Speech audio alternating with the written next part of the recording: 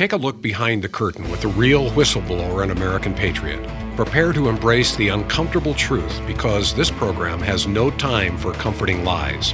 Here is civil liberties enthusiast, Second Amendment defender, and recovering FBI agent Kyle Seraphin. Hello, my friends, and welcome to the Kyle Seraphin Show. Today is Friday. It is September the 8th, and we are rocking and rolling. We have a special guest for you today. I think you're going to very much enjoy it. We kind of alluded to this on Wednesday. This is going to be a topic that most Americans are going to be very interested in.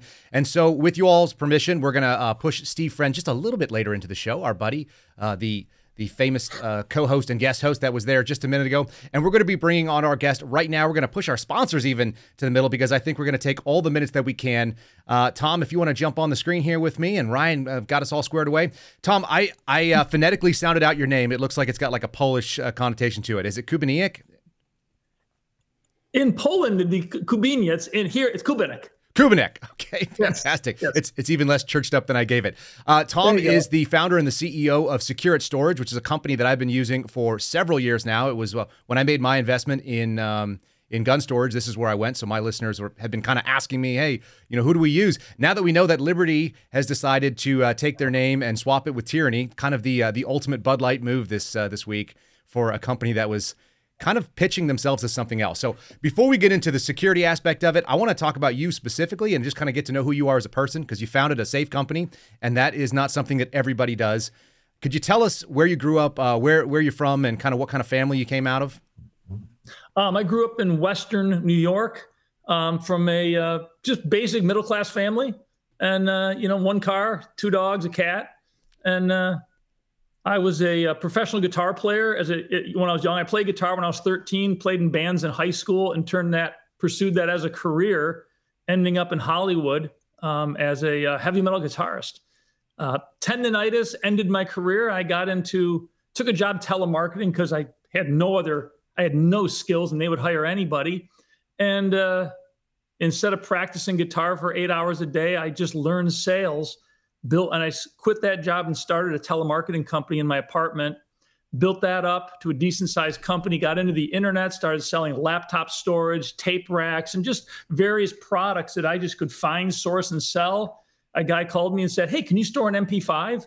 I was like, sure. What's an MP5? I had no idea. He goes, it's a little machine gun. I started laughing, and he... This went from MP3, we were listening to music, MP4 video, and then it escalated quickly to machine guns. I'm thinking this is a laptop, and this is a hospital calling me because of all the HIPAA laws. And so I talked to him for about 20 minutes, and I said, give me some time on this. I'm just intrigued. And back then, this is before Google. It was Yahoo was the main search engine. I started doing research, and there was a lot of information about the military struggling as they transitioned from the M16 standard battle rifle to the M4, which is really a modular weapon system. Mm-hmm. And all the armories were not designed for this, a modular fire weapon, and all the optics, all the high value gear that now had to be stored in an armory. So I started pursuing weapon storage, knowing nothing about it, and worked with a Canadian company to design our first system. We launched that in 2003, and we were on this huge learning curve, working with a Canadian firm, and the design wasn't right for the U.S. military. In 2008, I designed and patented what became the Secure Tactical Weapon Storage Platform, which is now we simply call Cradle Grid. Patented in 2008. By 2011, we were the primary supplier to the U.S. military for weapon storage systems. And, Secure now is the global leader in military weapon storage and armory design. In 2015, we went into consumer products really out of frustration with what the safe industry was producing. And our consumer, civilian, that part of our business now is 85% of the company. We still, we look at focus. We focus on the warfighter and making sure these guys have what they need. But the bulk of our company is taking 25 years of military experience in that world and bringing that to the consumer market, because the transition that the military went through in the Gulf War at that time, the consumers, civilians go through the same transition, and it delays anywhere from 10 to 15 years or so. But now civilian firearms, they're modular. Everybody's got optics. The volume of gear coming into our space is growing exponentially. So our solution that really changed the military and completely changed the way they think about armories is now doing the same thing in the consumer market. We're bringing fast access, lightweight modular storage, and just a different mindset. We approach it the way we approach an armory, a military armory. Your home is your armory. And we try to look at it as turning it into a defendable fortress. I like that idea a lot. My buddies always used to joke that my house should actually be nicknamed Arsenal. I don't know why they thought that was it wasn't Armory, it was Arsenal. And so my Wi-Fi network for years has always been known as Arsenal. So if you're ever in my neighborhood, people, and you go looking around and you see FBI surveillance van, that's not me. I'm Arsenal. And I think it's really an interesting point because I think the gun industry has changed in the same way that the safe industry does. It's slow. There's that sort of FUD. I guess that's kind of the internet slang for the guy who still has the hunting rifle and it's got like an old Leopold, 3-10 on it or something, or 3-9. And that's the guy that they're marketing to. That's the Cabela's and the Bass Pro. But they're fast realizing that there's a lot more guys like me out there who have a set of night vision, on a helmet, and they've got a bunch of modular ARs with lasers and thermal and different things like that. So it's interesting that you guys changed. Why is the market so behind the consumer trends on the firearm side? The firearms are there. People can buy them today. They can go get, they can go get a Sig Rattler. They can go get, a Spear or something like that that's currently being fielded. And yet the safes still have like a 2-inch standoff and they're still trying to basically put up a bunch of Browning hunting rifles. The gun safe industry has never really gone through a change. They've been doing the same system since the mid 70s, is when the kind of the birth of the what I call the modern gun safe industry. I think the biggest driver of it is when you look at gun safe companies, they're not owned and run by firearms enthusiasts or even by people in the firearms community. They're run by guys whose background is metal bending, cabinet making, steel work. That's kind of where it all grew out of a company in Utah. Liberty they all came out of, Fort Knox, all these companies came out of the same little incubator. And it was around building metal boxes. And that's what they do. And they focus on metal boxes. But there's, early on, when we decided to go into retail, I met with the senior team at Liberty. They invited me out. One of their product development guys loved what I was doing. And I went out there. I didn't know the retail space. I figured, let me just partner with Liberty, license my technology to them. They know the space and let them run with it. Meeting with their senior team, not one of them owned an AR-15, and more than half of them had never owned a gun. That seems like a big failure. They came to me to say, Tom, your system in our safe only holds 12 guns. We were looking at a Fat Boy Jr. And I said, well, with all due respect, your safe holds 12 guns. He said, Tom, that's a 36-gun safe. I said, no. I said, there's no way you're going to hold 36 guns of any kind in that safe. And their head of sales, who I believe now is their president, I'm not sure, but I think he is the same guy, said, well, Tom, that's our industry's little white lie. And right there, my switch turned off, and I was like, wow, that's the industry. I don't know how they view their customers. Their customers are smarter than they think, but their idea is, hey, if they say 40 guns, we'll say 42. The hell with the customer. The customer doesn't matter. It's what's the rest of the industry doing? Because if you notice, every gun safe has basically the same interior. Right. And they're all marketed the same way. It's a number of guns that is unreasonable for a real person. Absolutely. Unless you just stack a bunch of handgun boxes in. Yeah. We came into the space from a world, in the military. I'm designing a system to hold 1,100 M4s, 200, 249, all a specific MTO list of guns. Right. If my system doesn't exactly hold those guns, I don't get paid. The other side of it is I need to design a system where all the guns are deployable. You can issue the weapons. Armories are active places. So we use terms like straight line access. With every safe we make, guns are never stacked behind guns. You open the door with one hand, grab a rifle with the other, remove it, close and lock the door with your other hand. You're never laying guns on the floor. You're never dealing with the mess. And that's what we bring to everything we do. So, we don't make a 40-gun safe. If you got 40 guns, buy 2 or 3, 4 small modular safes and then locate them in your home in areas that give you a tactical advantage. We have a whole area of our website that talks about decentralized storage and the principles about storing guns in locations that put you in a better position to defend your home. The beauty of it is the most tactical positions in your home to secure firearms are also some of the safest. When you look at somebody breaking into your home, thieves don't look in closets. They don't look in kitchens. It's very specific what a thief does. Master bathroom, master bedroom closet, home office, dining room, and they leave the house. And that's pretty standard on, I pull all that from FBI crime data. And that's what I loved most about watching your, so I went through your website. I used to be a surveillance guy, which means I got a lot of time sitting down, waiting on a bad guy to move, a lot of time on websites. And I watched everything you guys had in 2018 and 2019. I think I ended up buying in early 2020.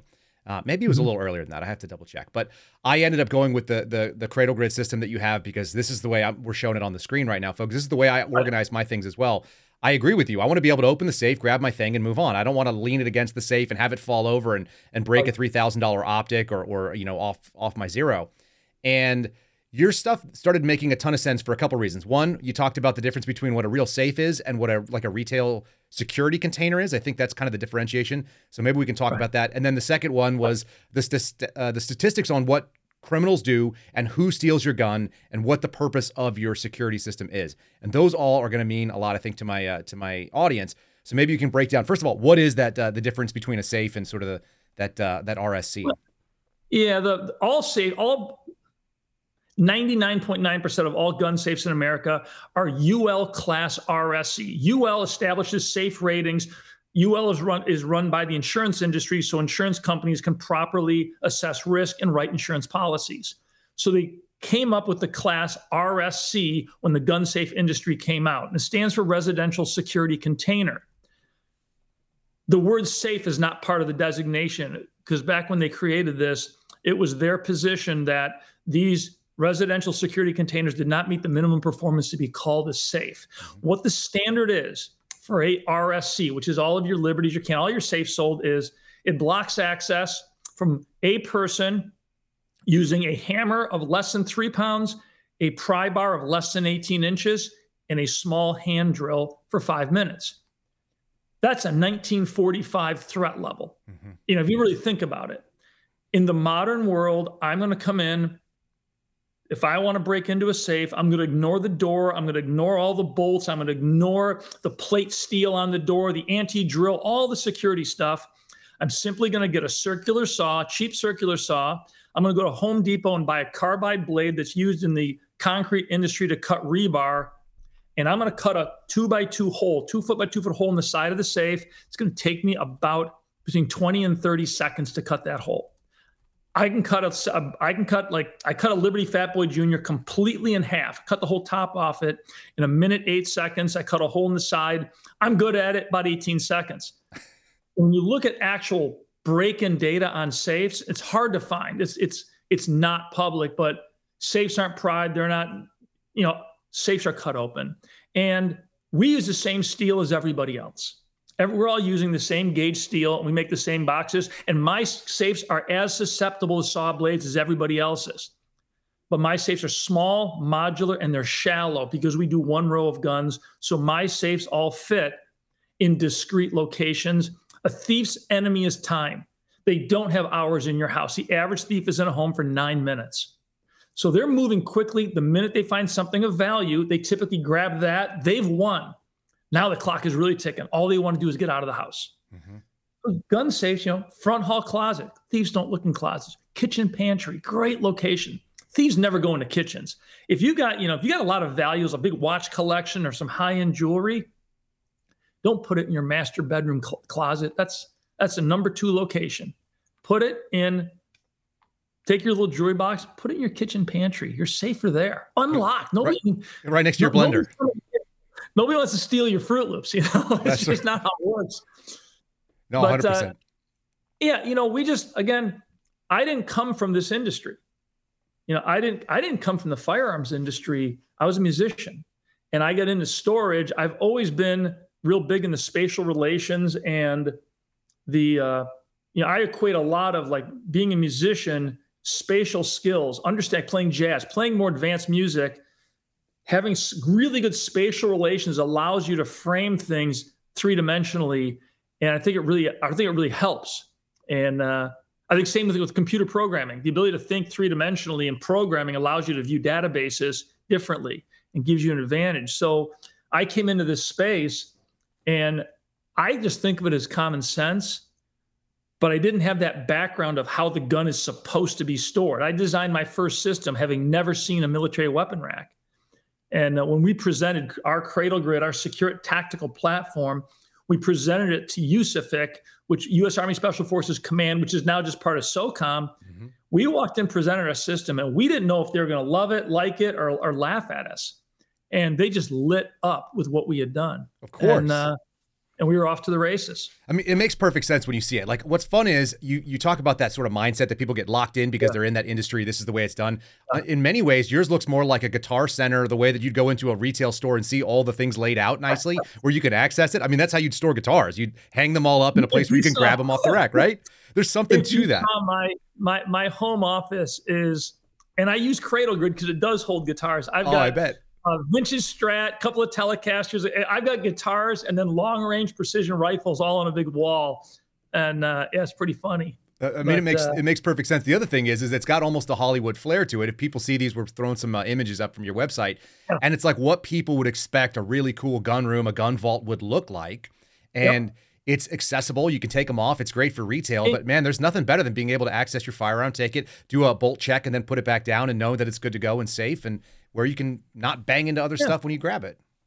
It's it does look good. I'll tell you what, we do a lot of Hollywood sets. We did John Wick. We did the Terminator movies. We did a Ben Affleck film there in South America. So Hollywood, we used to have a whole collection of racks that we'd ship to Hollywood and they'd ship them back because they don't want new stuff. They don't want armories to look used. So we had a whole 26 big cabinets that we would send to movie sets. And during the Terminator movie, their production crew bought all the cabinets and kept them. Nice. So we never got them back after that movie. Checks out. I would too. Yeah. All right. So this is the product. I didn't mean for this to be a promo as much as anything else, but we might as well because it's, like I said, it's something I use every day. I love it. I'm able to get into my guns and mess with them all the time. And people know that I'm kind of a gun guy. I've got one of your safes right now that I'm actually dealing with your customer service. This is how this all came about for me. The day before the Liberty debacle, this is very fortuitous and interesting. Yeah. I've got 4 of your Agile boxes. The idea behind it made sense. I can cut them open if I really had to, and I know that it's accessible to a thief that way. And yet, no one's going into one of my weird bedrooms that doesn't make sense, where there's a cradle and a crib and these kind of things, and they're going to go in and try and pull the thing that we're showing on the screen right now. So I reached out to your guys and I said, hey, I'm in the middle of a move. I've got some stuff in boxes and somewhere I have misplaced my keys and one of my 4 batteries is no longer working. Do you guys have a key set? If I give you my order number and all my backup information, can you send me another key? And they said, no, buy a new lock set and you have to know the combination of your own safe. And I went, that's great. I actually felt really good about that it was going to be difficult because I knew it was my own bonehead mistake. And if I had to tear the safe apart, it's my own fault. I knew that. Or I had to, tear the box apart. And then we see right afterwards, Liberty is surrendering a backdoor access to the FBI, which is my former employer. And I have a lot of distrust for the government because I worked in the government and I know better. You just don't give things to the government. So maybe you can talk about the mindset that you guys had going into your lock set and the way you have it set up. And then if you were surprised to find out that Liberty was holding on to backdoor keys.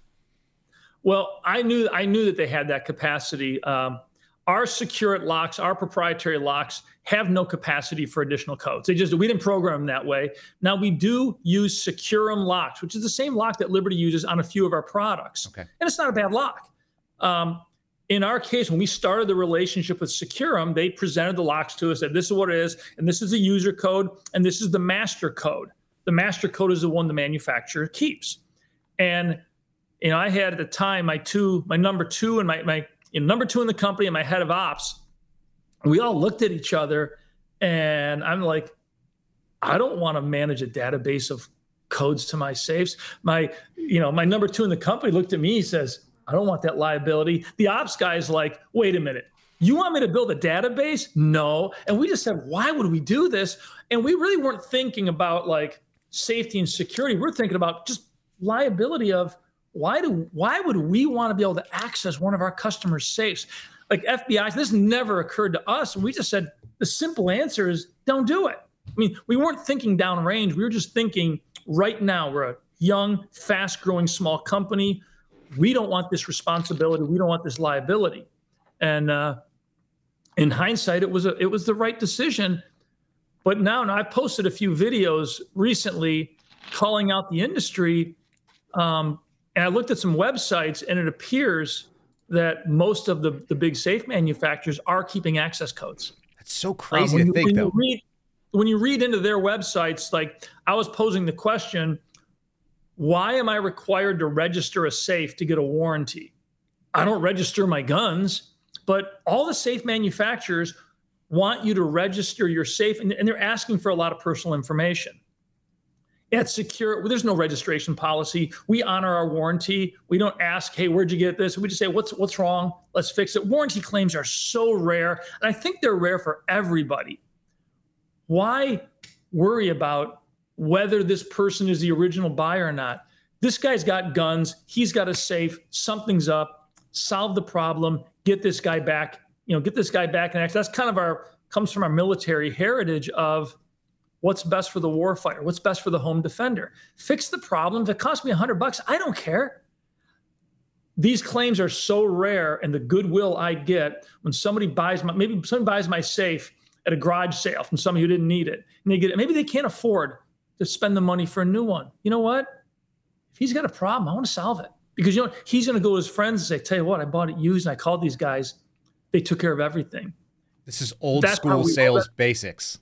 It is. It's, I look at, we use, it's the old Orvis or the old Land's End, those early catalog companies that ruled the world because of customer service. Mm-hmm. And that's kind of how we look at it. And we look at our social media posts and people talking about our team. We have a small customer service team, and they're rock stars. And I gave them the authority early on to just say, look, it's not about the cost. It's about the customer, and solve the problem. Solve the problem as quickly as you can. We're talking about firearms. We'll deal with the cost later. Just get the problem solved. And we do that all the time. And so, sometimes people can't get into a safe, and we've had some situations where some of our bigger safes had to be cut open. Sure. It's very, very rare. And in those cases, we had scratch and dent product in our warehouse. We were able to remove a door and send it to the customer at no charge. Now, awesome. Can we do that all the time? No, but the opportunity was there. And for us, we put customer service into a bubble. When there's a problem, you focus on that problem and you solve that problem. Meaning, if I got to go back in the warehouse, hey, you guys, get the safe off that old thing. We're going to throw it away, box it up, and ship it to this guy. They're like, huh? Just get it done. Okay, and they stop what they're doing, solve the problem. And it's worked for us. The goodwill that I see coming from people when I talk to people, I have so many people come up to me and with stories about they had a problem, and they just say, "Thank you, you guys, your customer service guys just got me out of a jam." And they answer the phone. I just talked to Steven yesterday, and I was like, I reached out, I dialed the number, I pushed the button, whatever it is for customer service or technical support. I get somebody on the phone right away. I think there was a guy named either Brian or Brandon that I spoke to the day before that. Yep. And both great guys, knowledgeable, understood their product. That's what you could hope for. They don't speak with an accent from the Philippines, which was nice for me. Because I used to work for Dell. I used to sell computers too. I know exactly what that's about. It's like, oh man, it's language barriers are tough. And I'll tell you what, Steven is a rock star in the company. He is my oldest employee. He's been with me longer than he's been with me for a long time.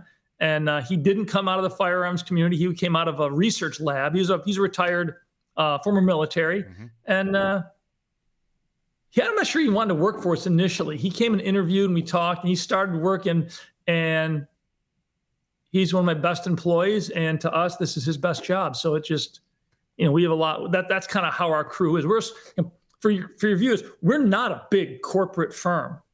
I refer to our company as a band of misfits out to change the world. And we're a small company. We're a group. Managers, my CMO is, the head of the department was on social media for 20 hours straight, answering comments, answering people's questions. We don't defer things off. What's that? Including mine. Yeah, exactly. But that's what it takes. The gun safe community, regardless of the size of our whole community, it still is a small group. We all view ourselves as, you go to the range and you're shooting with guys, whether you know them or not. It's a small group of guys. And you all work together to maintain that basic range safety when you're shooting. When you go hunting, it always comes down to a small group of people trying to achieve a goal. And that's kind of how we look at it. Regardless of the size of the company, we're always going to maintain that we all believe in our cause. We're all on the same path, and we're all working together. But we don't make corporate big decisions because there isn't one. I'm the guy that owns the company, and I spend very little time looking at a computer. I'm bouncing. I'm out in the warehouse with a welder with wood. I make all the prototypes. I make them out of wood and out of metal. I call them Franken brackets. I make the form the function I want. Then we send it out to somebody to make it actually look good. But we're very much hands-on, and it's a really fun place to work because we thrive on allowing creativity to flow across all departments. Which makes a lot of sense if you come from outside of it. Will you tell people a little bit about the True Safe too? Or I think that's what the line is called. So, you obviously have the lightweight versions. That's what I've used. I'm a mover right now. When I get my final home, I'm going to invest in something a little more durable. People want to know, hey, I want to vault this sucker in. I want this thing to stay with the house. What does that look like? The True Safe we made, I had been at the time early in our retail. I was kind of hitting the gun safe industry pretty hard. And I got a lot of pushback, and rightfully so. Truly, I came on a little too strong probably. So we decided I kept talking about the safe industry is not really making safes. So we decided to make the True Safe. The True Safe is made per the original patent of Silas Herring, who designed and patented the first real fireproof safe. It's double-walled steel filled with a concrete composite. It's very heavy. I think it's around 1,200 pounds. It's 4 inches thick. I think it's 3 inches of concrete between slabs of steel on the door. And it is a true safe. People are getting riled up in the chat that I've got. I've got a live chat now looking at it. They're going like, oh, man. It's a big safe. It holds 8 guns because that's all that fits in a true safe. It's a lot of thickness, a lot of steel, a lot of weight. Now, the reason for the true safe, and it's not the true gun safe, it's the true safe. Mm-hmm. It is a safe that will hold guns, but you buy this because you want a true safe for valuables, for precious metals, for things that you really want to protect.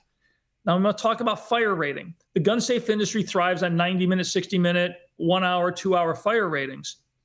We don't give any of our products a fire rating. The True Safe doesn't have a fire rating. It has a graph showing the performance in a fire test. We tested it. And the fire testing process is your safe goes in an oven, heat probes go in the safe, they turn the oven up to 13 or 1400 degrees, and you wait. When the temperature probes in the safe break 350 degrees, boom, that's how long your safe will last in a fire as per the test. Our safe went into the oven.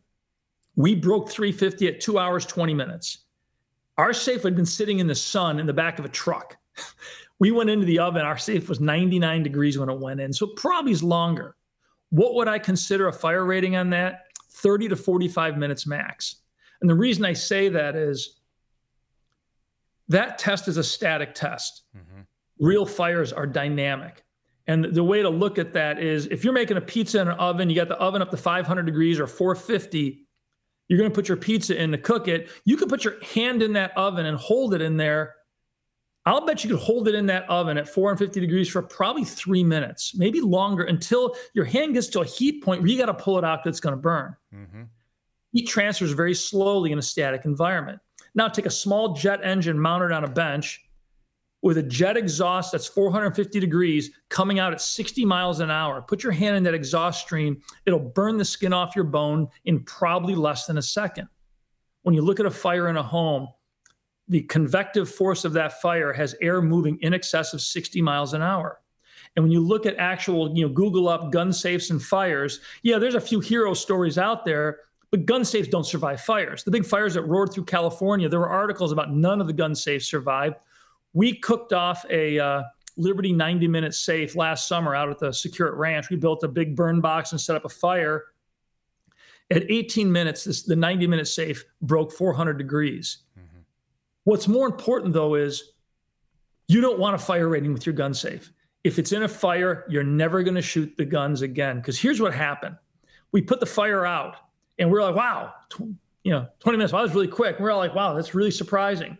Well, Stephen, of course, was with us. He had his grill, so he's grilling up sausages, and we took a little break, have some lunch, and came back to the safe. The internal temperature had gone up to 720 degrees. Whoa. So the hot metal transferred.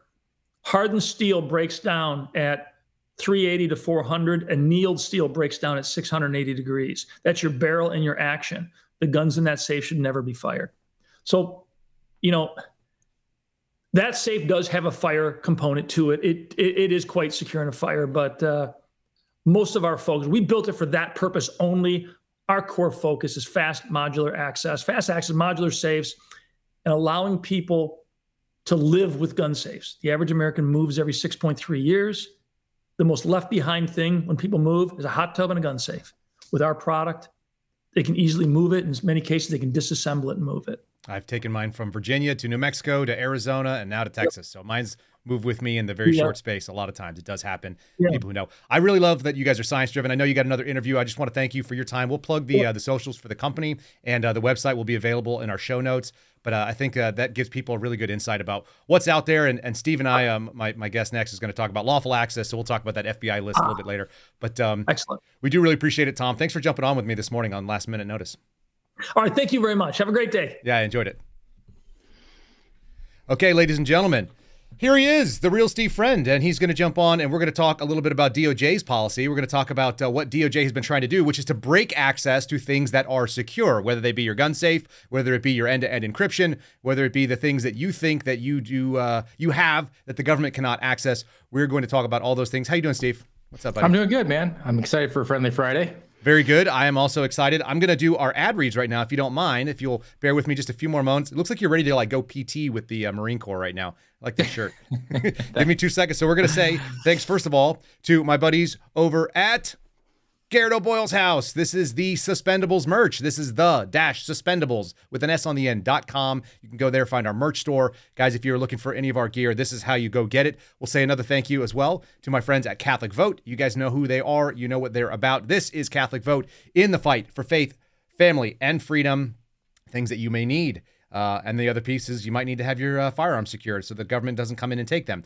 But CatholicVote.org, you can go and sign in with the email address there. You'll see the loop. They've got some interesting stuff on there. The VA promoting trans treatments and abortion. That's lovely. Our government-funded stuff on that. New York Mayor Eric Adams is talking about how migration is going to destroy New York City. If you haven't seen that video, I'll make sure I repost it. I sent it to my mother-in-law, who is a New Yorker, and told them this is a self-inflicted wound. Kind of funny. Tommy Tuberville still fighting the military right now when it comes to giving promotions and trying to hold it up based on abortion funding. A lot of good stuff going on in today's loop, so definitely check them out. And then lastly, our OG sponsor, you guys know them, and Ryan and I are sporting them. I'm going to have to send them to the other Suspendables. This is Patriot Coolers. PatriotCoolers.com is where you go to find the Patriot Coolers products, whether it be hard coolers, soft packs, day packs, parts for their coolers. If you have to go and find, they actually sell new lids for their OG products. If you have some of the old ones like I do, use promo code Kyle, K-Y-L-E, 10% off when you buy them.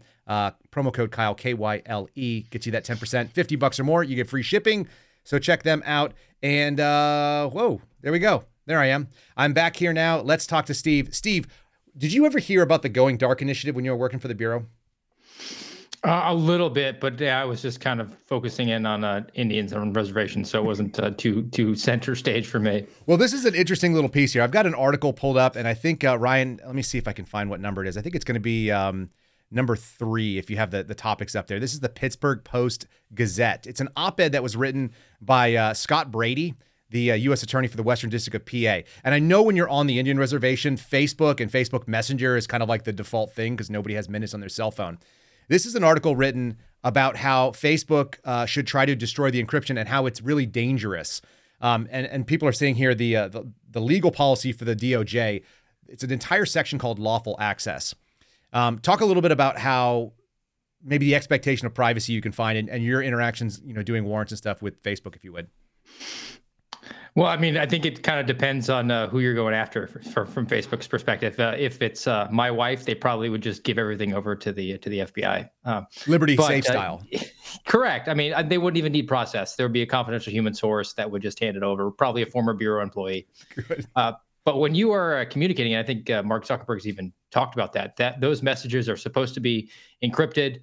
You're not supposed to be able to be intercepted without proper legal authority. You would need to have well, first of all, you'd have a preservation request. You would submit to Facebook and say, hey, look, we're looking at this account within the next few weeks, I'm going to intend to send you a search warrant or a subpoena. You need to basically preserve everything you have. You're not allowed to be deleted. I'm going to time you out right there because I want you to actually explain what that looks like. So most people have never served a preservation letter. They have no idea what this process looks like or the portals and things that exist. Can you break it down step by step for people? I've done it a number of times. I haven't done it nearly as many times as you has. I'm sure of that. Yeah, I mean, so Facebook and all these sites have built a law enforcement portal. So you would go into it, you would authenticate that you are actually a representative of law enforcement by your email address and your bona fides. So you would get access to it, get a password, and set up an account essentially, like you are setting up a Facebook account. You would go in and you'd be able to put the unique identification number for like a Facebook account and say, this is the account I'm looking at.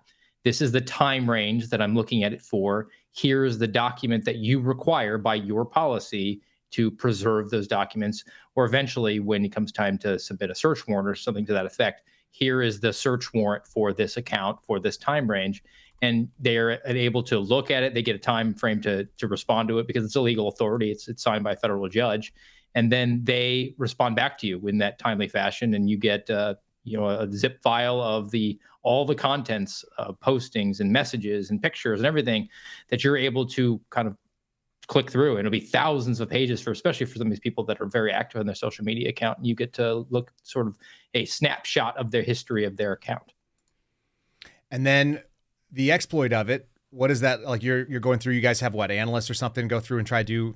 People always think that there's like AI tools that are crawling across all this stuff. It's usually more like grunt work, right? Yeah, it's total grunt work. And I mean, if we're on the reservation, I did it myself. I mean, I would just sit there with a PDF of 6,000 pages and I would just do a term search, be like drugs, and then anything that popped up, or guns, or a certain person's name, or you would be able to zero in on conversations because you would ask people what their Facebook account was. So you could look at correspondences between folks and try to zero in on it. And then you would always be surprised because people assume that it's private, and they would share things in there that were criminal in nature, and you could use them as evidence that they've tried to further their crime, or evidence that they had even admitted to a crime. I had assaults where people after the fact were saying, yeah, I did it, and because of this reason, and basically have them memorializing their confession without having to actually talk to me. And that's that, and then maybe jail phone calls, or like your to baby's mama or girlfriend, are like the two best sort of tools you can use. Yeah, and now since I'm like hardcore against the FBI, anybody who gets arrested, just take me here. We can't listen to your conversations with your attorney unless you're January 6th. Right. But don't call your baby mama the second after you have your conversation with your attorney, because you're not going to be able to resist the temptation to say, hey, I had this conversation with my attorney and this is what we said. That's exactly right. That is exactly what goes on. Those are you don't have to find the call. Ooh, there's my lighting. You don't have to find the call that was to the attorney. You just go find the next one and find out who you just called. Or mom. Mom is always a good one, right? Calling mom. Calling that woman in your life that you feel like you have to share all the things you just talked to the attorney about.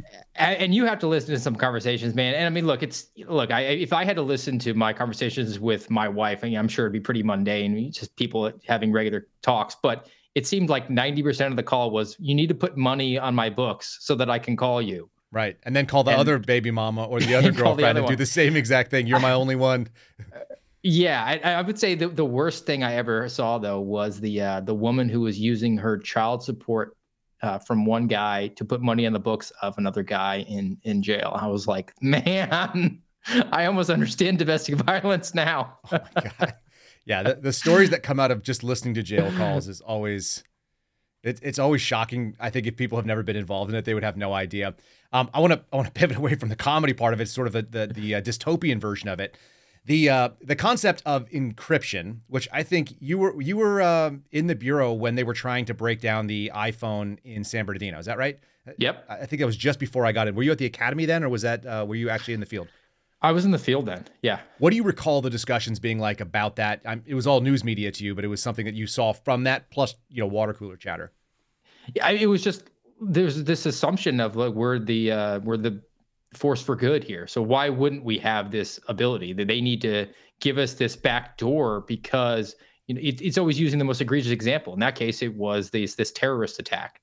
It's similar to the way that you look at the Marjorie Stoneman Douglas shooting in Parkland, where it was, if we can save just one life, then we need to remove the rights of people.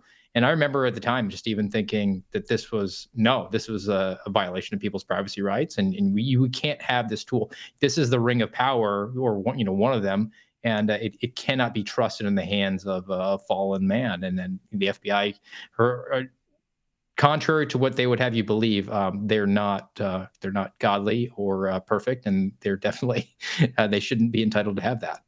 Not that they don't think that they aren't. I'm going to read something from the DOJ's website. This is from justice.gov, folks. This is what it says. Issue. This is talking about lawful access. This is very specifically lawful access to your encrypted technology, which is where they are most fascinated. So here's what it says.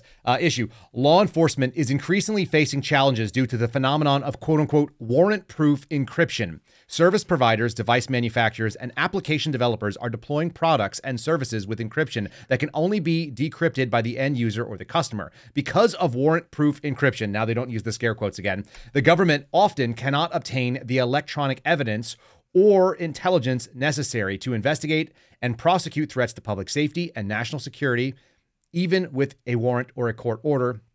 This provides a quote-unquote lawless space that criminals, terrorists, and other bad actors can exploit for their nefarious ends. And then they do a case spotlight talking about how a guy said that he was involved in child pornography. That's always the great example. It's always going to be criminals that are doing child pornography, terrorists who want to blow you up and kill you, or bad actors who can exploit things.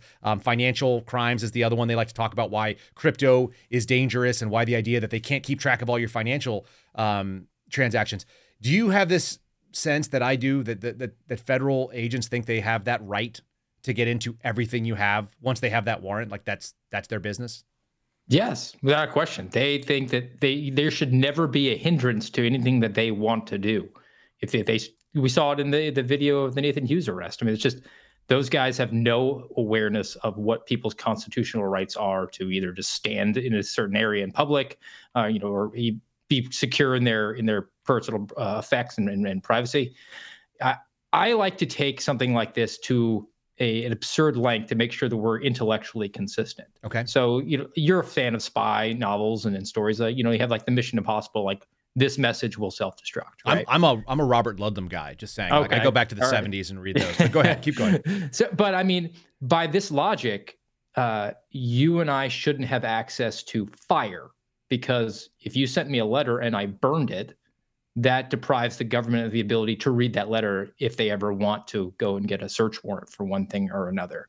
That's the same. That's intellectually, that's the same argument here. That's true. And then let's take it to a step further, which is to say that because that technology exists, they are presupposing that you and I will have communications that they will need to access at some point. That it is a common enough feature that most people will have to be engaged in that. I mean, that, or they're just deprived of that opportunity to try to pin something on you. And like we know that the FBI and federal law enforcement is always looking for opportunities to expand. They're not doing their job if they're not expanding. Well, we just actually talked about that with George Hill, I think on Wednesday. That was the discussion. It's like, if government is not moving to the point of being too large, then it is not being government. Let's talk about that. I think it's called the fallacy of the converse. I'm going to have to recall my logical fallacies here, which I'll have to look up in a minute. Maybe Ryan will pull it up and see if that's correct. But essentially, they're saying because encryption can be used by, let's say, child pornographers, people who use encryption are child pornographers or likely to be. And that's what was I looking up, Kyle? We're looking for the fallacy of the converse. I think that's what it's called. CONVERSE. So one of the things it's that very effective. It's an effective argument. It's a scare tool for sure. Yeah, I mean, think of it. We're coming up into an election season, and it's like David Duke supports this candidate, so you shouldn't vote for that candidate. Right. Because you don't want to support people that the Klan supports, do you? Correct. And so I actually had the FBI Agents Association president use that on me in the same way, affirming the consequence. I think that might be slightly different. A fallacy of the converse. If the lamp were broken, the room would be dark. If the room is dark, the lamp must be broken. Yeah, that's exactly it. So I actually do recall it. Affirming the consequence. It's a false propositional logic. It's a failure of using that statement because you're basically confirming that the converse of it, which is to flip the part A and the part B. If the B, if A, then B. If B, then also A. That's not always the case. So the thing that's really interesting is this FBI president, and I can't remember his name right now. It was the guy after Tom O'Connor, and I think his name is Brian something or other. He was in either Memphis or Nashville. And he called me up because I dropped out of the Agents Association because they were going and saying that the FBI needed a backdoor tool to all end-to-end encrypted apps. And they were, affirming that as a position that they were lobbying Congress about, which I found to be atrocious. And he said, obviously, you want child pornographers and terrorists to get away with it then. You've never had a terrorist get away with something because you couldn't get into their phone. And I was like, no, I just think that you're the federal government and you should have to work harder. I'm sorry that your job is harder and you have to obey the Constitution, which very specifically says the right of the people to be secure in their persons, houses, papers, and effects against unreasonable searches and seizures shall not be violated. And the idea that you would have that technology is an unreasonable search capability, that you would be able to abuse it. I don't want you to do that. And that's always my argument. I think you and I share this. Citizens first, sort of God-fearing and family members first, husband and father first, citizen second, I guess. And then the third is whatever that job is, whether it's a police officer or an FBI agent or otherwise. And if you want to live in a world where FBI agents that are not you, who don't have the same morals as you, who seem okay with this, what we're going to show this video in a second, if those people are going to have access to be able to cracking end-to-end encryption simply because it exists and it's a lawless space, that scares the hell out of me. Like on every level. I don't think FBI agents should have access to that. Anyway, this is Snowden. This is what Prism presented, and he exposed at the time. I mean, just because technology evolves, it's just going to be the same story over and over again. And I don't know if it was connected to Prism or if it was connected to San Bernardino. It sort of in my memory, it's like all around the same time frame. And there was a debate about like this micro data that whether or not they could have access to it. And I remember debating it with a counterterrorism agent, and I said you shouldn't have it. And I know Rand Paul was banging the lectern that you should not be entitled to that, and that's no surprise from him. Of course. And this CT agent was like, that you're going to put Americans at greater risk. And I just remember thinking like, there's risks to freedom that's implied. You can, if you have total security, then you have a totalitarian state, and that's not very safe to me either. And that leads to this whole thing. This is why we brought on Tom earlier and talked about Secure It, because I really did actually incidentally uncover the fact that they don't have access to my safe, and they can't generate a set of keys. And my safe is not like the high-end version of it. It's what they call the Agile safe. They have an Agile. They have an Answer. That's the next step up. It's heavier and has more fireproof ratings. Mine has no fireproof rating at all. It's just a metal box that keeps all my guns in it. Because global warming is going to get your guns now, man. They're working on it. Yeah. The nice thing is there's ventilation in the back of it. There's actually holes in the back that back up. I've got a little standoff between the wall and my safe, so I can actually have airflow in there, which is really, really good for your guns. Static, humid air is one of the worst things you can have. So people who have ever tried to do gun storage understand how this works. In Florida, that's a big deal for you if you had enough that you wanted to stack a box up with, like 8 or 10 guns. But anyway, long and short of it is, the idea that they would have access to it is really scary, because when you have access, then you tend to abuse it. As I think we've seen with things like 702, they have access, it gets abused in like millions of times, literally millions of times a year. It's sort of shocking that that's the case, but it's true. Yeah, I mean, millions of searches with FISA 702. I mean, it's unbelievable that they cannot, they're incapable of handling any sort of power and any sort of justification. They say, well, we've taken measures to improve. I'm like, improve? So you just failed a little bit less? We violate the law less frequently than we used to violate the law, which was more frequently. Correct. Yeah, now it's hundreds of thousands instead of millions. I mean, it's like the argument about the government debt. I mean, it's like, hey, look, we've reduced the deficit. It's like, so we're out overspending our income by slightly less. That's right. We're still going to be in the red, but we're not going to be in the red as much. Aren't you proud of us? I actually had that experience running a business. I took a business that was losing $100,000 a month. And the second month we lost $30,000, which was all part of the plan as they did the takeover. But it wasn't like a moment to celebrate. Like, we only lost 30 grand. You're like, oh no, we lost 30 grand. We're still in it. And then you ensure your reelection if you're in Congress with that one. I know it. It's so crazy, right? But then of course, by the third month, which was where this is way faster than a lot of takeovers, we lost, I think we broke even. We were down like $5. And then we turned our first profit after the fourth month. Now for a restaurant takeover, that's pretty unusual. And we had a lot of corruption to deal with and stuff. But this would be a huge victory. This would be like a mind-numbing governmental victory to actually go from the red to the black. And like I say, they're cheering the lowest bar. The bar is that we failed less. And people are sort of like, yay. We have this like sort of sad clap for it. It's very disappointing to me. I want to do this video before we run too much out of time, and we'll maybe go over a little bit today. But Ryan, we got a video queued up, number 1, if you would. I want to do about the first 2 minutes of it. Folks, this is colorful language. If you haven't heard this before, this is the arrest of Nathan Hughes. This was discussed a little bit earlier. This is why the Liberty Hill safe thing came into the focus. This is a new angle that the Hodge twins posted. This is obviously a very combative photographer, citizen journalist type guy who decided to get this on record. And he is not having any of the FBI's BS. And I'm kind of on the side of the guy. I've been on both sides of this now, I think. And these agents, we're gonna troubleshoot what their problems are. We're gonna probably go a little long on this, but bear with me. And if you need to turn it down, or if you're at work, there's gonna be a little bit of colorful language. So go ahead and send that whenever you're ready, Ryan. Anywhere close to me, sir. Please step Don't back. get anywhere close to me. Please step back. But I'm not doing anything wrong. I know you're not Get doing away anything from wrong, me. but please- Don't get your fucking hands Please off step me. back. Get your hands off me. Get your hands off me. Sir, stop right there. It doesn't matter. No, you don't I'm need not to walk doing anything into- wrong. Get your fucking hands You off don't me. need to walk Get into your where we're fucking arresting hands. somebody right now. Do you It doesn't understand? matter. Get your fucking hands off me. Don't touch me. Yo, come on, man. We're Sit good. back here with me, man. Come on. Notice I that got they don't touch the you. black Come guy on, who step walks over right here. through the scene. I got him, boss. He good. Come on. It's We good. so We good. good. We good. Don't Step over. fucking touch me. Please stop Don't walking. fucking Please stop touch walking me. forward. I got him. He good. We good. Get the Okay, let's do a little fucking pause away right there, from if you me. would, Don't touch Ryan. me. And Don't put your fucking back. we're going to keep coming. We're going to go right back to that same spot. Okay, so what are you seeing right there, Steve? You've been on SWAT. You know what that is. Those guys are SWAT guys for the most part.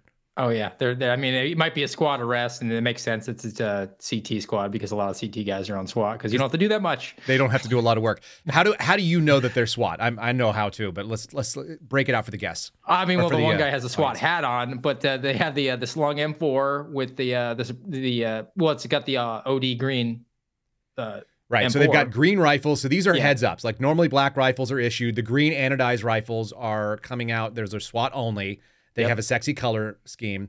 Body armor change. Okay. Body armor is multicam. So whoever's son developed the multicam and then had a dad who was a general or something, that's billions of dollars because now everybody wears multicam. Right. Well, here's the thing. Those are the Cry JPCs, the jump plate carriers that are the high speed stuff. Because What does multicam mean? multicam is the camouflage pattern. So your standard FBI is going to be that OD green.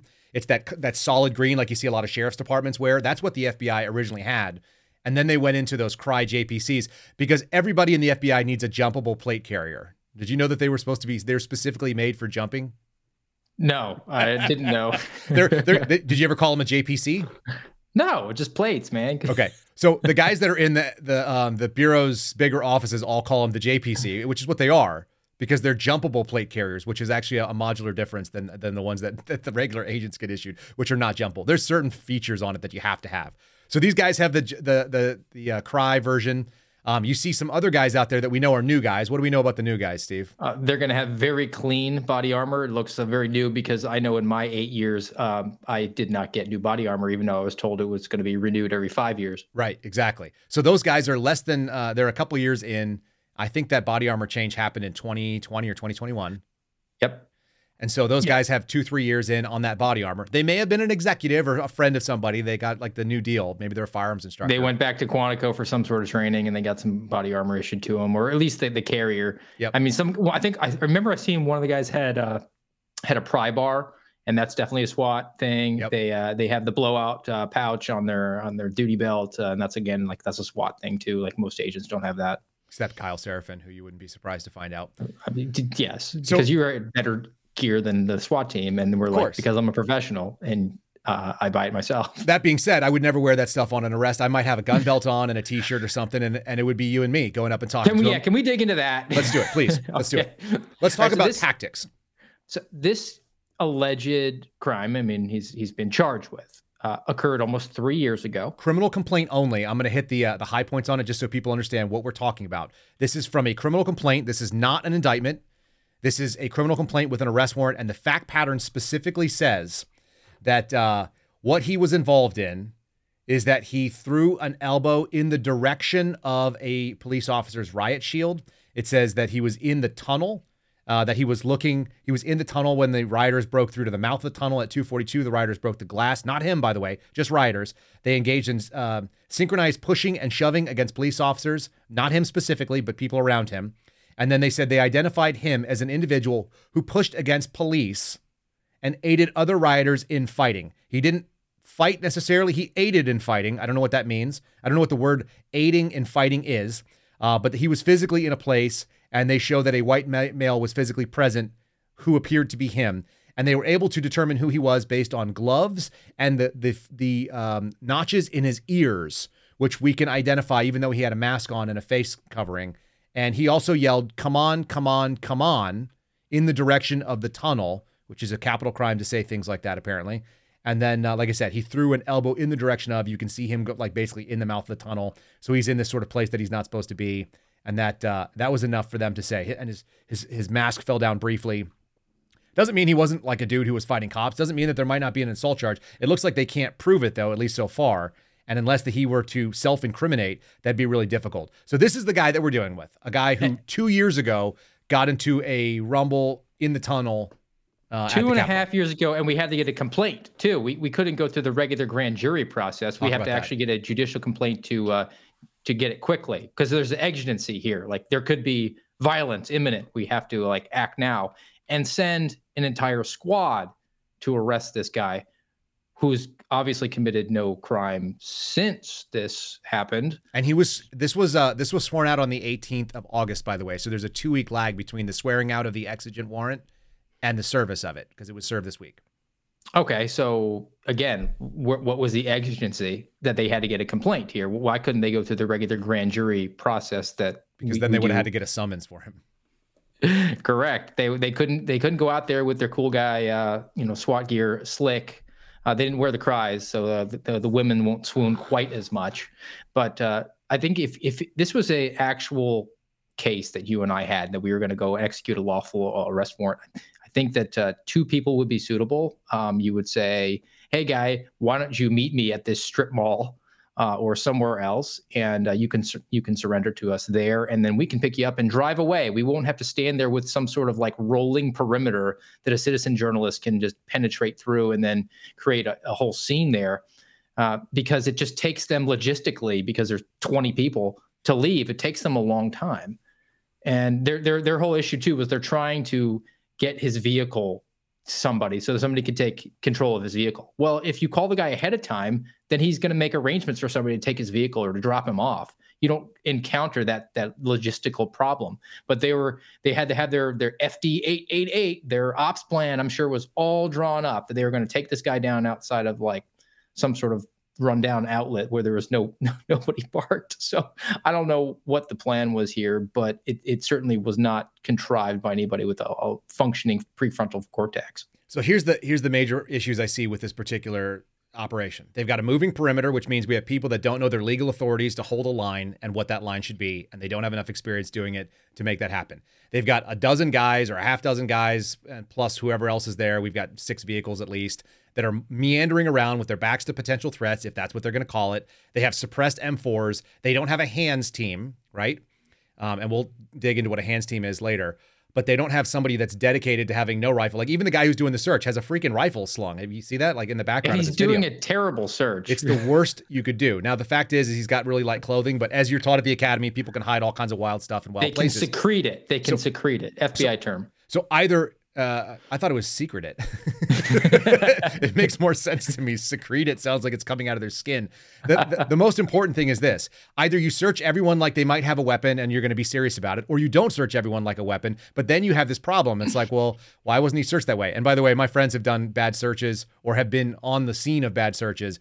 And they actually had a guy who they found a grenade on his body.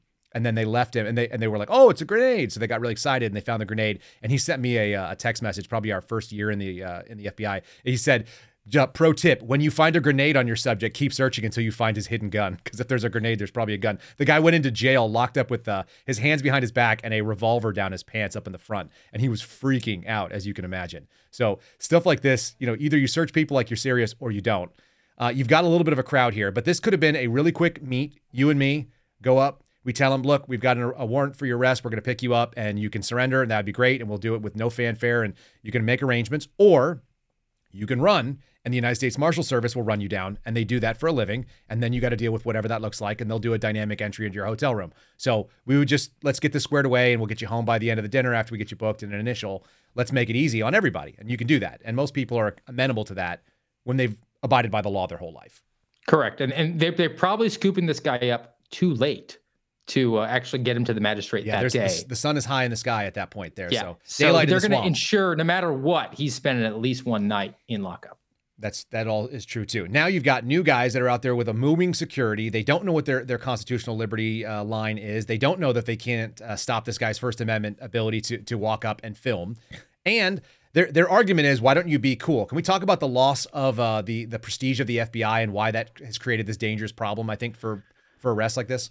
Yeah, look, yes, he has the right to walk around. He's got the free access to movement, but you just need to be respectful to the person. If you have the reputation that kind of supersedes you, I think most people are willing to honor that. And you say, hey, I know you can walk through here, but I would really appreciate it if you stood there. We'll make sure that you can get access and you can film properly. We're not trying to impede on your rights. And I think most people, if they respected the FBI, would say, okay, that's fine with me. But clearly this guy doesn't have that. No, he's like, I'm trying to be cool with you. And the other guy was like, this is a crime.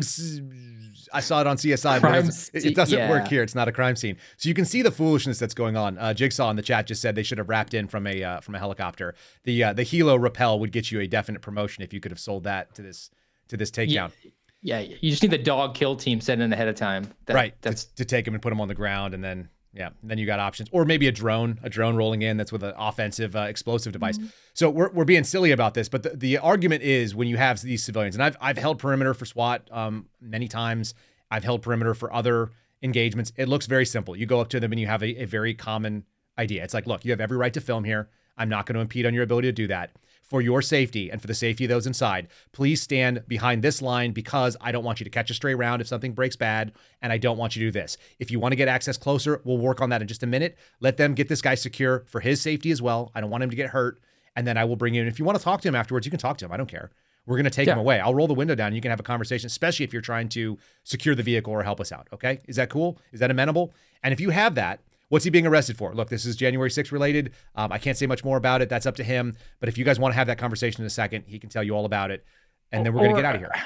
Another option that clearly they didn't think out when they were drafting their FD 888 was, why don't you have a local law enforcement there? So if it is a disruptive citizen, they can roll up on them and say, hey, look, you're committing a state infraction right now by being disorderly, or you're committing some sort of city ordinance violation. They can actually jam him up. Right. It's a right-of-way violation because you're standing in the middle of an active roadway or parking lot or whatever the thing is.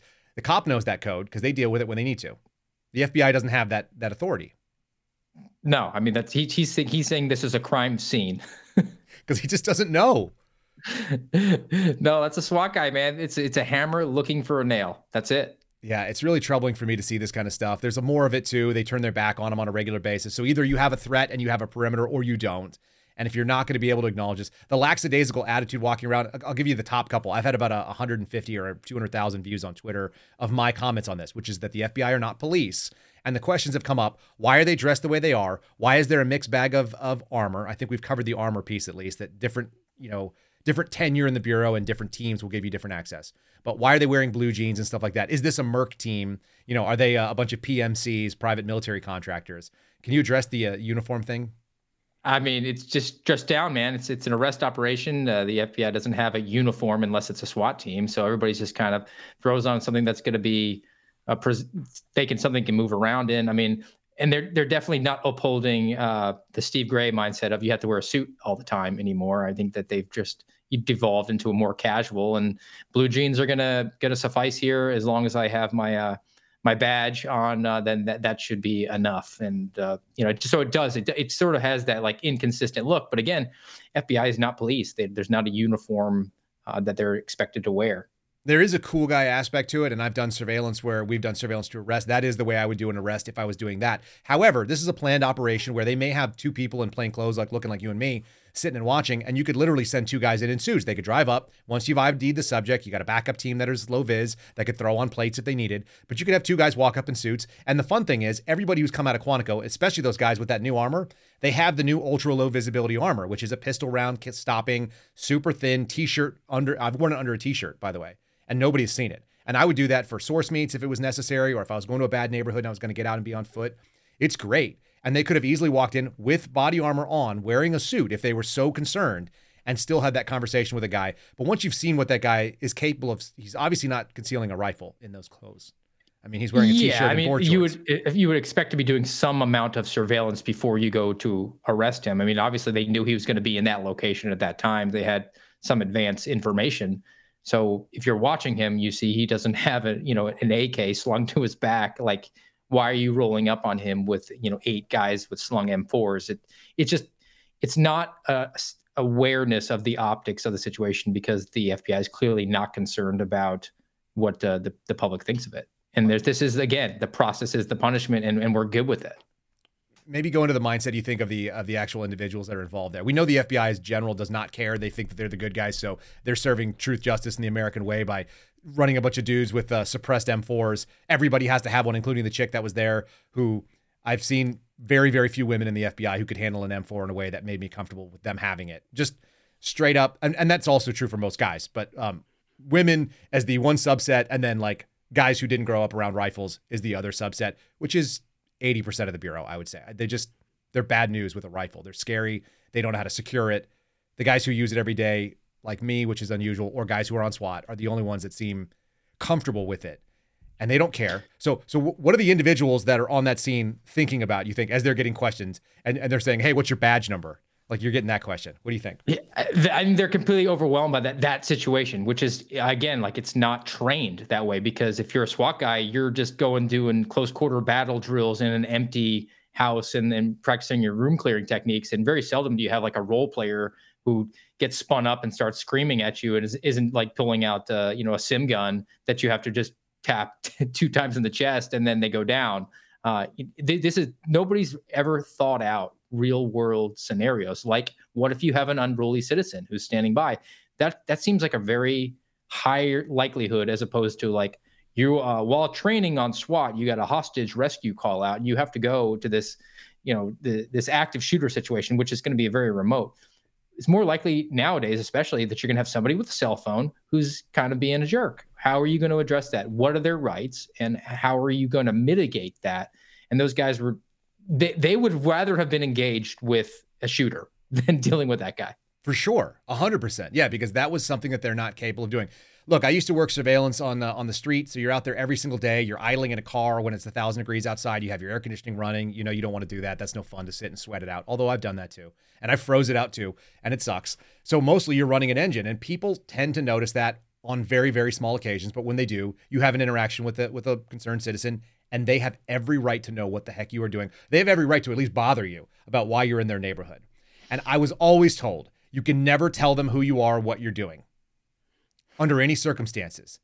And the fact of the matter is, if you pulled that shit in front of my house, and I apologize for swearing, but there's no other way to say it. If you pulled out and were like idling outside my house, watching a house down the street, and I walked out to you, number one, I would be armed. Number two, I don't know what you're doing there, but you're either law enforcement or a scumbag, and you better help me understand right away which one you are. And so, I would always mix at least a big grain of the truth with my story. I may not be telling you exactly why I'm there, but I'm going to at least let you know that I'm part of Team Good Guy. I don't have to flash a badge. I have to be articulate. I have to give you a message. One of my favorite ones is I would tell people I'm with the postal inspector, and we've had a lot of checks that have been stolen and washed out of your neighborhood, and we are watching mailboxes. So look, I really appreciate it if you don't kind of dime us out. We're going to be here for the next week or so. We're going to be in and out. You'll see different cars and stuff, but we're just trying to make sure that your neighbors are not getting financially scammed. You have some retirees in your neighborhood that we're looking out for. And that is plenty. I don't need to tell you that I'm looking for a member of the Asian Boys gang who is wanted for homicide. That's not my job. I don't have to do that. But I will tell you that at least I'm part of a team doing something that is plausible, that is going to allay your fears, because you pay my salary. And these people don't seem to realize that the people that are asking questions, it is their job to defend the civil liberties of that guy with the camera who's being a kind of a dick, at the same time as they are trying to enact this arrest warrant, which is mandated by the judge that they specifically asked it so they could get an arrest warrant, which I think we've covered that well, but they have a duty to the guy with the phone. That is part of their duty. And it's lost. Yeah. It's lost on them. It is. I mean, it's definitely an us versus them mentality that has now crept its way into the vast majority, I think, of the agents. And it's disappointing. I mean, I didn't like cops when they had that mentality. I never looked at my job being that way. And that was always my objection. I hated doing traffic as a cop. And one of the reasons was I thought it led you to a mentality where you were looking for regular people that were just going to work or driving their kids to school, and you were targeting them because you got to write a ticket because you're hungry for to write a ticket. And that sort of mentality then would creep into the other sort of work that you were doing on a regular basis. And I think that because they're now on the hunt and they're looking for targets of opportunity, be it January 6th or anything else, that has crept into the regular agent population, and it's very disturbing. I want to just put ourselves in the mindset of these guys. Like I said, we've been on these operations. I've been on some that were much sloppier than others. I've been on some that were buttoned up and really, really tight. My favorite op we arrested a convicted murderer who this is a wild one. We pulled a guy into custody. By the way, we used to have this joke, always look for the orange Harley.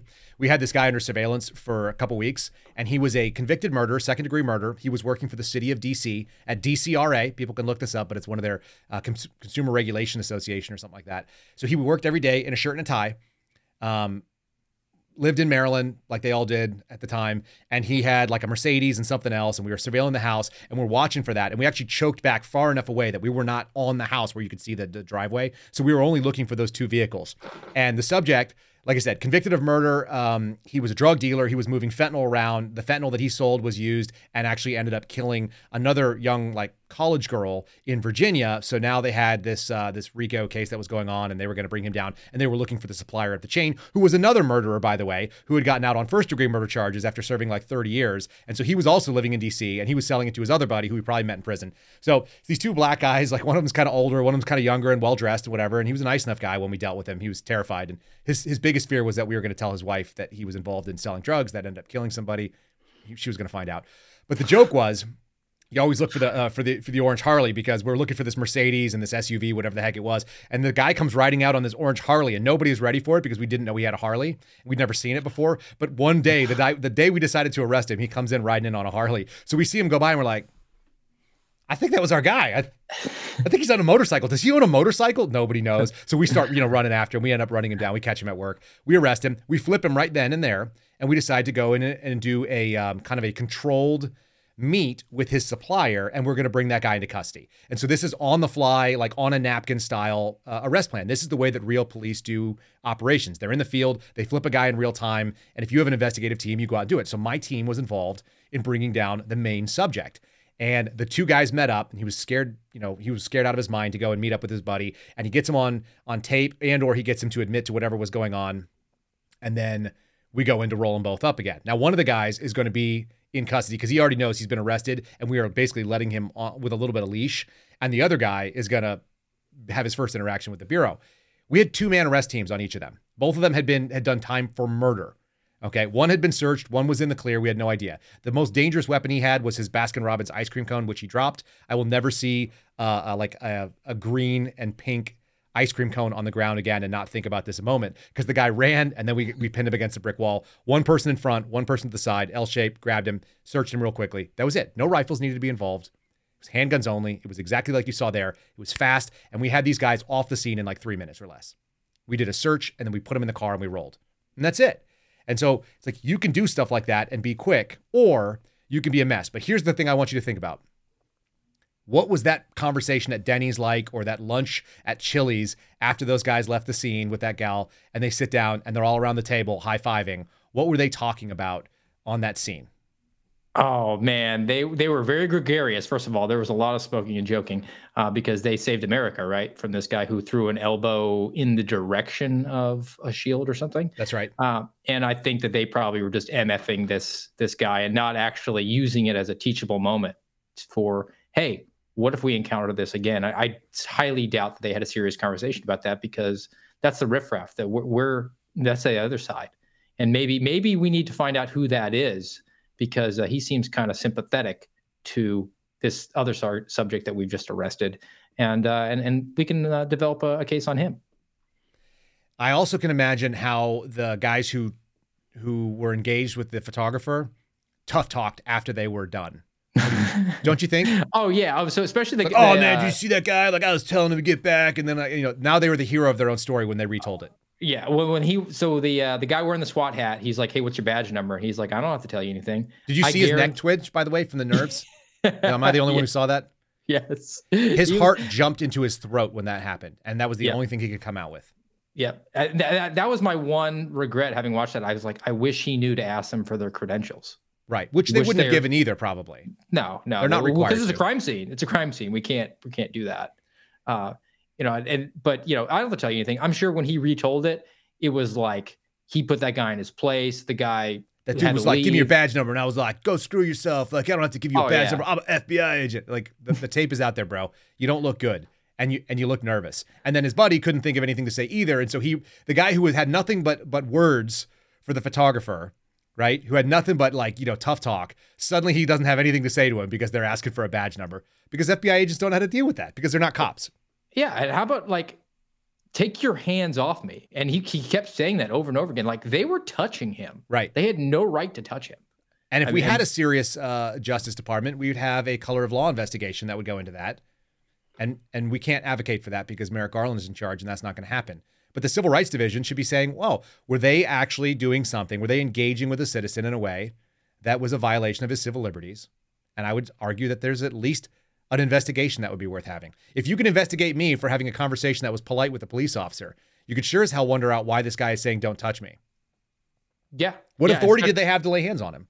None whatsoever. I mean, and again, we're back to the no respect for the FBI that he clearly has because this whole thing would have been avoidable if they had just done what you said and there had been a mutual give and take. Like I will guarantee that you're going to get anything that you want and then extra if you will just afford me some latitude right now because we have to make sure everything's good here. And we could explain it in any way we could. Like you'll be safe, we'll be safe. There's not going to be a whole scene here, and I would think most people who are reasonably minded would have respected that in a time when the FBI was worth respecting. I think you're correct. And like I say, I've had those conversations. I've had them in the hood. I've had them in really, really bad neighborhoods in West Baltimore and Southeast DC and DC Northwest and the rougher parts of it as well, where there's a lot of looky-loos. There's a lot of people that want to come in and take an eyeball. What's going on? There's an FBI team here. There's a Bearcat in the street. It's blocking our access to work. What's going on? I've done crowd control and I've done traffic control and moved people along because I understand that just because the FBI decided to park in somebody's driveway or their front lawn today doesn't mean you don't have to get to work. And I can create a problem or I can create a solution. And it's like, okay, I need 3 cars, go, go, go, go, go. All right, stop for a second here. They're bringing somebody out. Okay, go ahead. Let's go. Be smart about it. And also engage with people. Say, look, here's what's going on. Here's the threat to you. This is the reason why. I used to always call it the sales job. The sales job is what's in it for me. Why should I listen to what you say?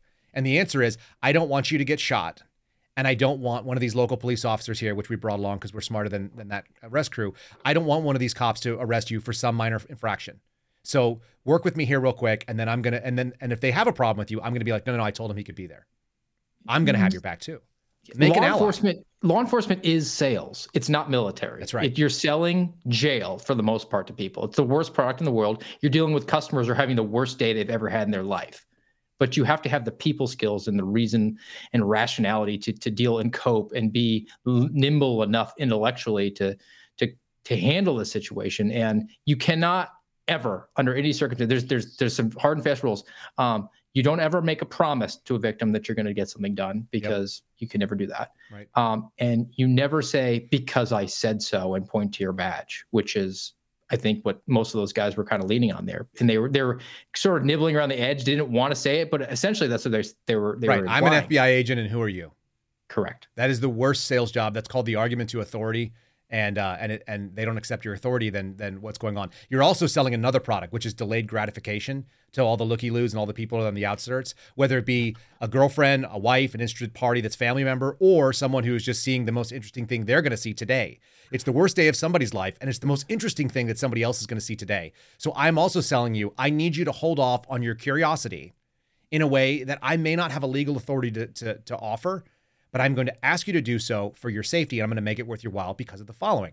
you don't get shot in the butt, and I don't have to go do CPR on you or your friend. That would be really good for me. And it might be good for you as well, because I'm pretty good at patching people up, and I'm pretty good at stopping death when someone has a non-fatal gunshot wound. But if you take one in the chest, you're going to have a really, really rotten day. And if there's a stray round, and you went running past my barricade, I may or may not be responsible for it, but you sure as hell are, because you're going to have some real problems. So you sell it, and it's not hard. It's not a hard thing to do, to have this reasonable interaction with reasonable people.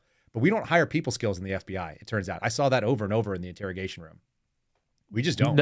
No. I mean, like we kind of talked about this a couple of weeks ago. Like the phase 2 process of getting hired by the FBI is just assessing your ability to become a manager. Can you navigate the process of claiming responsibility and credit for things that you were not involved with? And peripheral involvement. Yes, or enhancing or misrepresenting what your involvement was in things to make yourself look good. That's phase 2 in the FBI. And phase 2, for people's understanding, the first phase is a test to screen out the applicants, who's qualified, who's not, who has the IQ enough to be, do the job, whatever it is. And then the phase 2 is the actual interview with other people. There's a writing assignment, things like that. And it actually assesses whether or not you could write a decent report in coherent English that follows logically. By the way, I probably wrote one of the better ones they've probably ever seen. Having read a lot of FBI agents writing, I'm always like, oh my God. Just suboptimal. I mean, it was police officers write more logical reports. Was yours the you're taking over a terrorist case and you're drawing up ideas of how you would take it to the next? What would you do to investigate recommendations? I don't remember it. I have no idea what I wrote. All I know is I was sitting in the New York field office on the top of Federal Plaza. There, I was on the 50th floor or whatever it is of the building. I was sitting there. There was 40 people around me, and I had one of the I used all the time. Because I used to write reports as a paramedic, and the paramedic narrative is legally admissible. It is a testimonial document that it's these are the treatments I did at this time in this logical order. This is why. You articulate both what you did and why.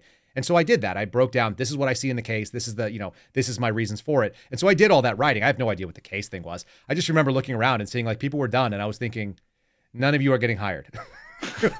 This is a federal job where writing things is most of what you do. It turns out probably they hired most of them. If they couldn't write. Hey, I talked to a guy afterwards, and I said, hey, how'd the writing segment go for you? And he was like, I got overwhelmed. I didn't write anything at all. I just left it blank. Yeah. He was actually a lateral move. He was actually in the federal government. I'm like, that checks. Yeah, they understand how the government works, and that the level is very low.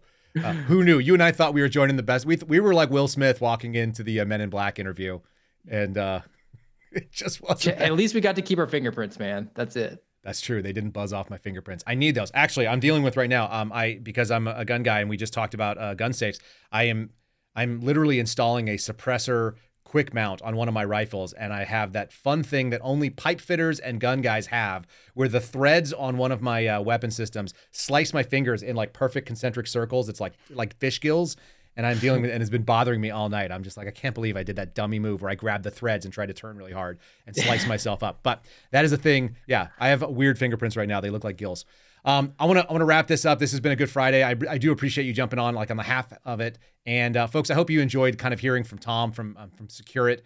I didn't know that he was a professional musician before. I think that's really cool. If you ask people questions, you find out, it turns out that's the thing that is the most fun about this job, and used to be the most fun about being in the FBI. You could actually have back and forth with a stranger, and you would learn something about them. You'd find out why you have something in common, and I don't know. I just don't see that those guys did that.